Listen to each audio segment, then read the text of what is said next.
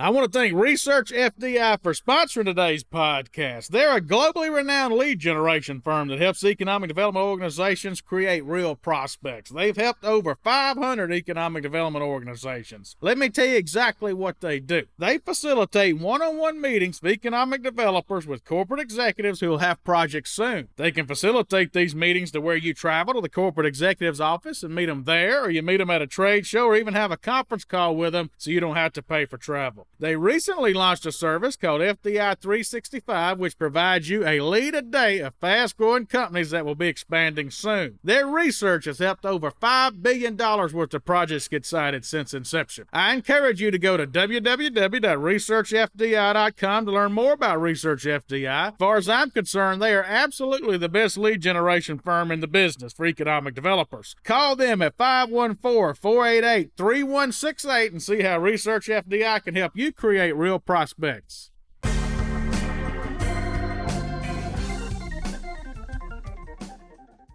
Hello, this is Chad Chancellor with Next Move Group. Before we begin today's podcast, if you've been enjoying our podcast series, please go over to Apple Podcasts, leave us a 5-star review. That'll sure help us out. We'd appreciate it a whole lot.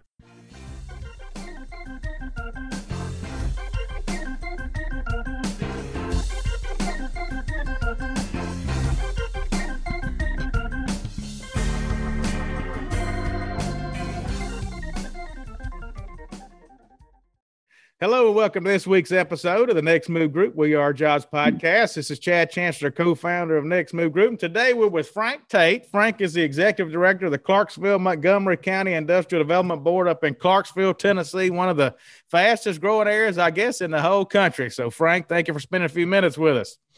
Yes, sir. I appreciate your time and invitation today, Chad. Yes, sir. So Frank's been a friend of mine for years ago, back when he was in his old Kentucky home, and now he's in Clarksville and just setting the world on fire, the program they built up there. So tell these folks a little bit about Clarksville and some of y'all's recent wins. Yeah, Chad. Well, in 2019, Clarksville was listed as the number one best place to live by Money Magazine. And when you're an economic developer, you're biased about your community, but I think that they hit the nail right on the head.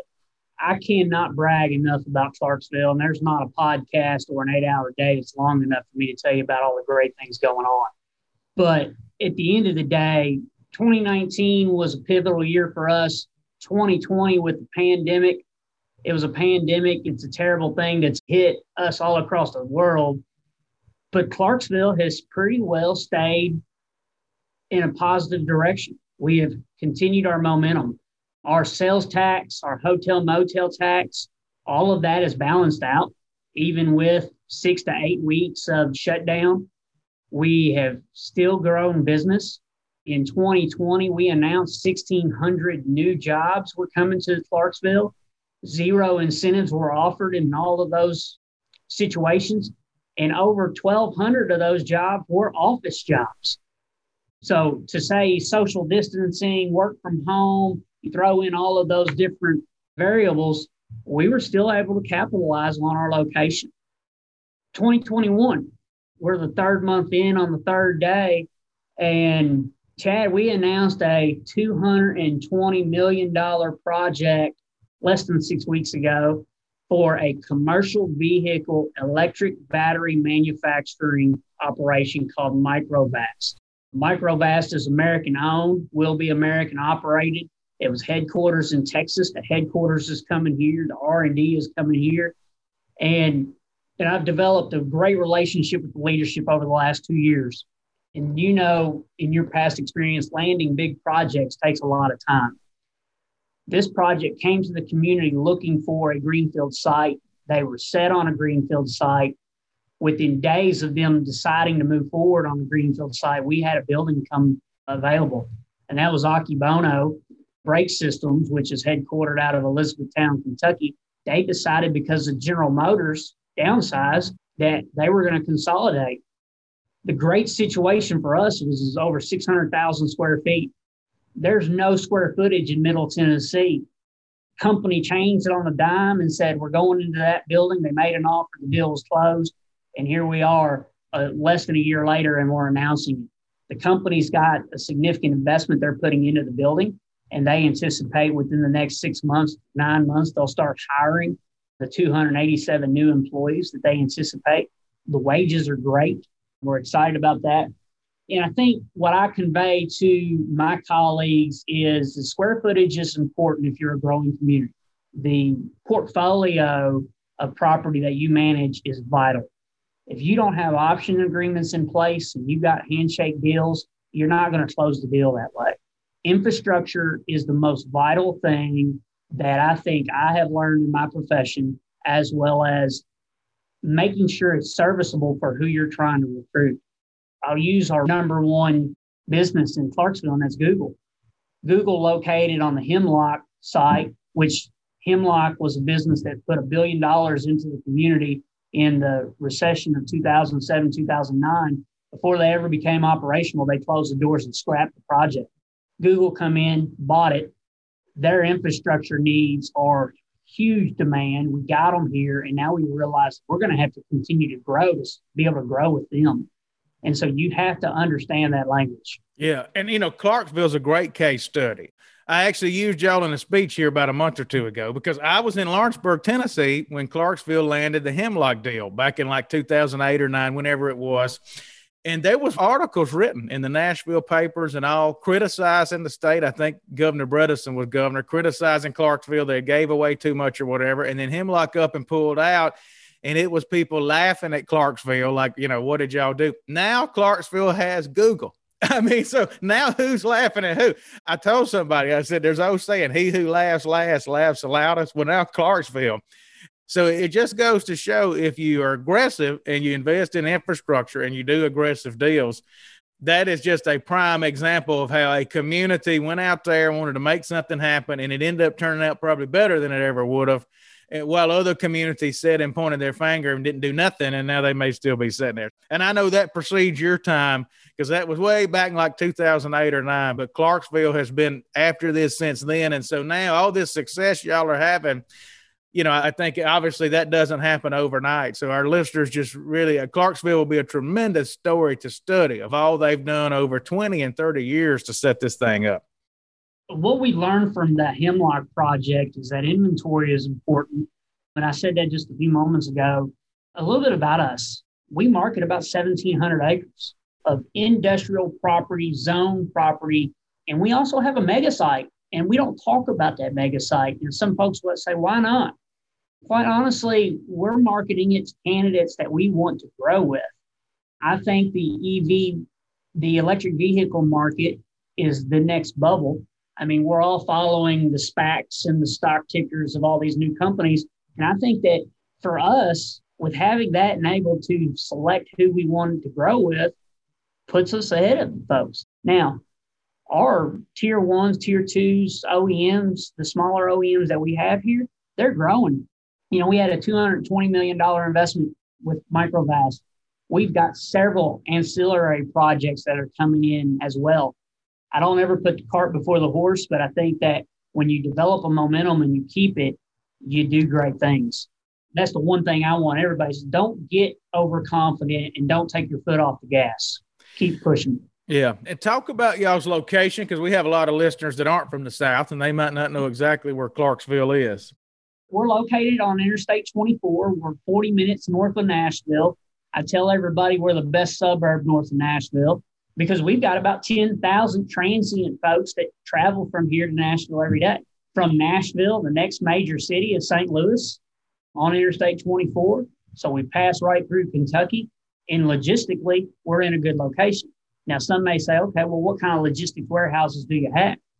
We don't have a lot, but we've got great manufacturing companies here. Yeah, and you guys are far enough from Nashville. It's not like all your success has just been a spillover from Nashville. You're not one of those suburbs that you don't ever know you left Nashville. I mean, you go through some rural hills getting up to Clarksville from Nashville. So y'all have had to do it on your own. It hadn't just been taking secondary projects from Nashville, if that makes any sense. That's correct, Jack. Frank had me up with a bunch of consultants on the FAM tour. Time flies now with this pandemic. Maybe 3 years ago now, and it seemed like LG was building a plant. They're probably occupying it now. So talk about some of your other big industries there other than Google. So Google, LG, Hankook, Atlas BX, which is a subsidiary of Hankook, Bridgestone Tire, We've got a bunch of household brands here, Floral and Tile. A little bit about LG. They built 1,000,005 square feet from the day they broke ground to the day they received their certificate of occupancy in 1 year. Our permitting process, our zoning process is flawless. I cannot brag enough about the county and city government team that works on that process for us. And they're currently employing about 800 people. They make solely washing machines at this facility. I look forward to their expansions. LG is on 400 acres, and they've got room for growth. I equate LG to General Electric in the 90s. General Electric did a great job throughout the Southeast.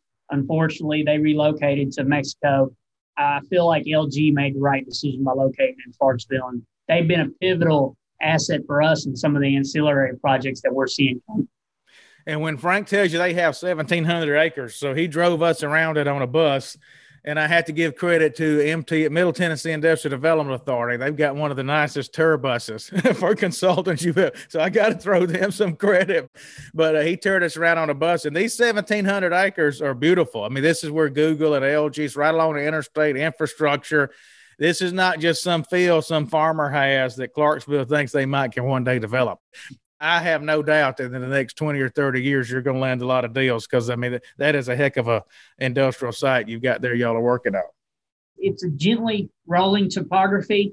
All due diligence is done on what we own and what we have optioned. The great news is that, we're 3 months of infrastructure out from serving the site with what a company's needs are.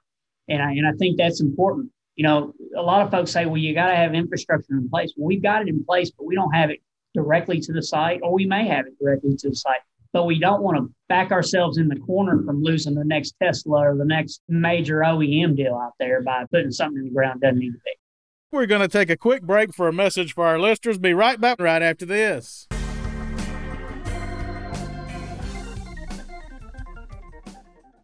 I want to thank LocationOne.com. Some of you know it as Lois for sponsoring today's podcast. In my opinion, Lois is the best buildings and sites database on the market. One of the reasons I think that is it gives you nationwide exposure. So I used to be the economic developer in Paducah, Kentucky, and I made a terrible mistake. I only put my buildings and sites on the Kentucky Economic Development Buildings and Sites database. Well, Paducah bordered Illinois and was within 30 or so miles of Missouri, Indiana, and Tennessee. So what sense did it make for me to not put my buildings and sites on a nationwide database? Well, Lois does that for you. Looking back, I should have put my buildings and sites on Lois. It's also easy to use for an economic developer. It's just like using Facebook. It walks you through how to insert your pictures and your information and so forth. And the thing I like most, it works well on my iPad. If I'm in an industrial building, I want to be able to look at that thing on my iPad. Lois does that for me. Other buildings and sites databases struggle with that. So if you got 10 or 15 minutes to spare, go over to LocationOne.com, book yourself a demo and see if this can help your community have more success.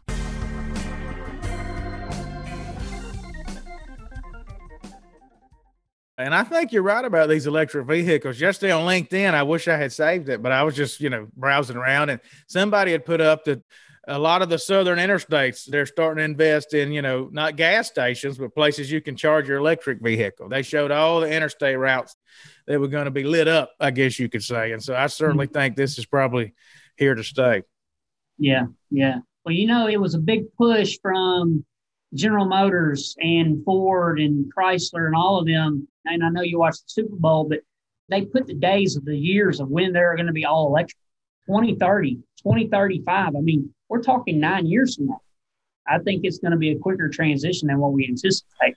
Yeah, well, you're sitting in an ideal spot for all of that. And then talk about the military base that's there. And I know it kind of extends into Kentucky and Tennessee, but folks will probably want to hear about that. So Fort Campbell Army Base, their post office is in Kentucky. And what I tell folks is that postmaster needs to be nationally recognized because Kentucky gets a lot of credit for the base being there, but 2/3 of it is located in Tennessee. There's a large troop population. There's a large spouse population that we tap into every month. We see roughly 10,000 transient folks a year come and go, but we also see about 400 service members on average a month transitioning out of the service into the civilian market. We're lucky if we capture 30 to 40% of those. We've got campaigns in place to help our industries hire, but it really boils down to the company. The company's got to have the culture to meet that individual's needs. And you know this as a site selector, the company's mold has to fit the community's mold and vice versa. Well, we're in a labor market situation where the employee can choose who they want to go work for. They don't have to be pushed into a corner and say, I'm going to work for X company or Y company. They can really fill a company out through the interview process. And so our military folks, we're educating them on those advantages. We're also talking to them about training and resume critiquing and getting prepared for the civilian workforce. Fort Campbell is a huge asset. I tell folks, I said, it's graduation month every month because we're seeing 400 people come out of the military, where in most traditional communities, they rely on a community college or a high school to pump out somebody in December or May. We're not in that case. Yeah, and I guess if their spouse likes it there, they may want to get a full-time job and stay. But, it's funny. You've got all these acres, yet the latest deal you landed went into an existing building. That just goes to show economic developers out there that if you have a building, they just get more attention. They help you land the deal, for whatever the reason, even when you've got all the land in the world. I've got on my agenda in the next couple of weeks to pull the trigger on building a spec building. We anticipate by the end of summer, we'll have broke ground on it. We anticipate a 9-month timeline. We're going to put the building on 25 expandable acres at 100,000 square feet to start, expandable up to 300. We anticipate before we break ground that we will have someone on the market ready for that property. I have no square footage currently available. In December, I had a 20,000 square foot building that was listed, and by January the 4th, it was off the market. I bet. Well, let's transition a little bit into your story. So tell these folks how you got into economic development. Yeah, so I give all my credit to Kentucky in this regards. I left the state of Kentucky in 2003, joined the U.S. Navy. After I got out, I came home and I was introduced to the Chamber of Commerce. I went to work for a headhunting firm such as yourself. And while I was there, I got recruited to come work for Corky Peak in West Kentucky, representing the Cabinet for Economic Development. Shortly thereafter, I relocated to West Tennessee, spent about 2 years there, and then Clarksville gave me a call. I've been here now almost 3 years, and it has been an exciting ride. Economic development is a great trade. It's a great skill, and I call it a skill because it's not something that you can learn from a textbook. It's the day-to-day highs and lows that educate you on how to become a better economic developer. I just recently read a book that another consultant written, and it was talking about how economic developers is not for everybody. And it's not, but I think it's the attitude and the momentum that you put into your job that makes you a better economic developer. I could probably be a business development person, for-profit business, but I truly enjoy supporting the community. I truly enjoy working with individuals whose lives are being changed by the projects that we work 2 and 3 and 4 years on. I mean, I think that's really a facet. It's something that's inherited. I'd consider it to be a gene. I really enjoy it. Economic development is something I've been doing almost 10 years now, and I look to be doing it another 10. We're going to take a quick break for a message for our listeners. Be right back right after this.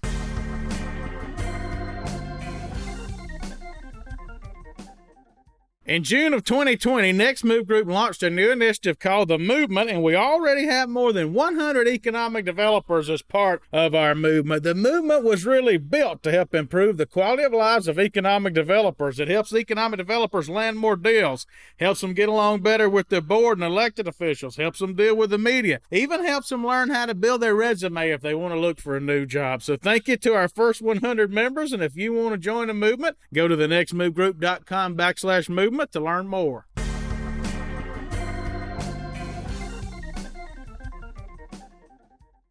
Well, Corky, the guy that trains you, he's Mo St. Louis Cardinals buddy, so he's a good one to learn under. I call him every year around opening day. He may not hear from him for a year, but I call him, ask him what kind of team he thinks we're going to have. So we'll talk an hour on it. I'm sure I think the Cardinals are going to be good this year. So you advanced rapidly. I mean, in 10 years' time, you really advanced up the totem pole. So if we have young folks listening who maybe just graduated and got their first job as a project manager somewhere, what have you learned that maybe you could share with them that could help them advance if they want to be a Frank Tate one day? I don't think I set the mold. I think it really takes determination and drive. And it's like I just said, you've got to learn from the lessons and decisions that you made. And I think that if you do that, you're successful. I had a friend of mine ask me a few weeks ago, how many dollars have been invested behind my work? And I didn't really think about it. So one night I sit down and I started writing down and pulling the press releases that I kept. In less than 8 years, I've announced $1.2 billion from projects that I've worked on. That to me is a testament of what hard work gets you. And I think it just takes determination. I want to say this. An economic developer is a practitioner. There's no textbook that says how you do one thing or how you do another. And as long as you're willing to ask for help, when you're in that president, that director, that CEO role, you're going to be successful. I call a lot of great people throughout the country and ask, hey, how did you land Tesla? What happened in Tulsa for you not to get that project? Or Toyota Mazda in Huntsville, what did your team do to get that? And after those folks start telling you what they did wrong, you take that back to your team and you say, okay, this is what we're going to do next time to make ourselves stand out. I think you have to be willing to learn to be successful. Well, take us back when you were a little 10-year-old boy running around. What did you want to be when you grew up? Let's see how similar that was to economic development. You want to be a ball player, or what did you want to be back then?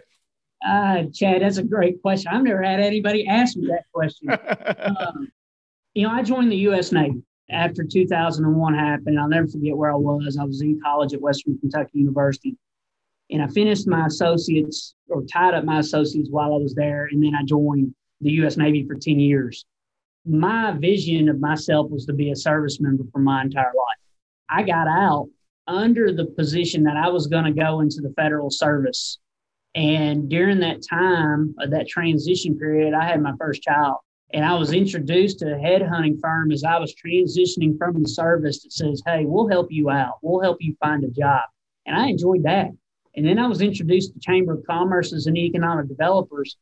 And I mentioned Corky Peake's name just a moment ago. I give him a lot of credit for my success today. Had I been hired under somebody else, I'd probably looked at another role. But he constantly told me to ask for help and to ask questions. And so I think it's the reason why I am where I am today. The saying is I wish I'd known now what I knew back then. I think I've made the right course. I'm excited about it. I think economic development is really going to change over the next 10 years. I'm excited to lead that way. All right. Well, Frank, thank you for spending a few minutes with us today. Is there anything else you want to share with our listeners I might not have asked you? No, I don't. I think what you're doing with these podcasts are great. I listen to them. I encourage the folks that are listening to them to take into consideration some of the things that are being said, because I've learned a lot of good stuff from them. I think your firm's doing some good work. I'm excited that you've asked me to participate in this podcast. Don't be a stranger to Clarksville. Come visit, come spend some money. I've got a lot of things going on I'd love to show you. And so we look forward to having you up here the next time around. It is a great spot. And if you're traveling to Nashville, stop in. They've got a great downtown area where you can have some good meals. They got a nice microbrewery. It's a fine place to go spend some money. Frank, give these folks your web address just in case they want to kind of check out Clarksville. Our website is ClarksvilleTNED.com. The organization that I represent is a department of an umbrella agency. It's the EDC, the Economic Development Council. And our EDC is going through a lot of good transitions right now. We're preparing for the future. And I think that's pivotal for us to stay sufficient in what we're doing today. Thank you, Frank.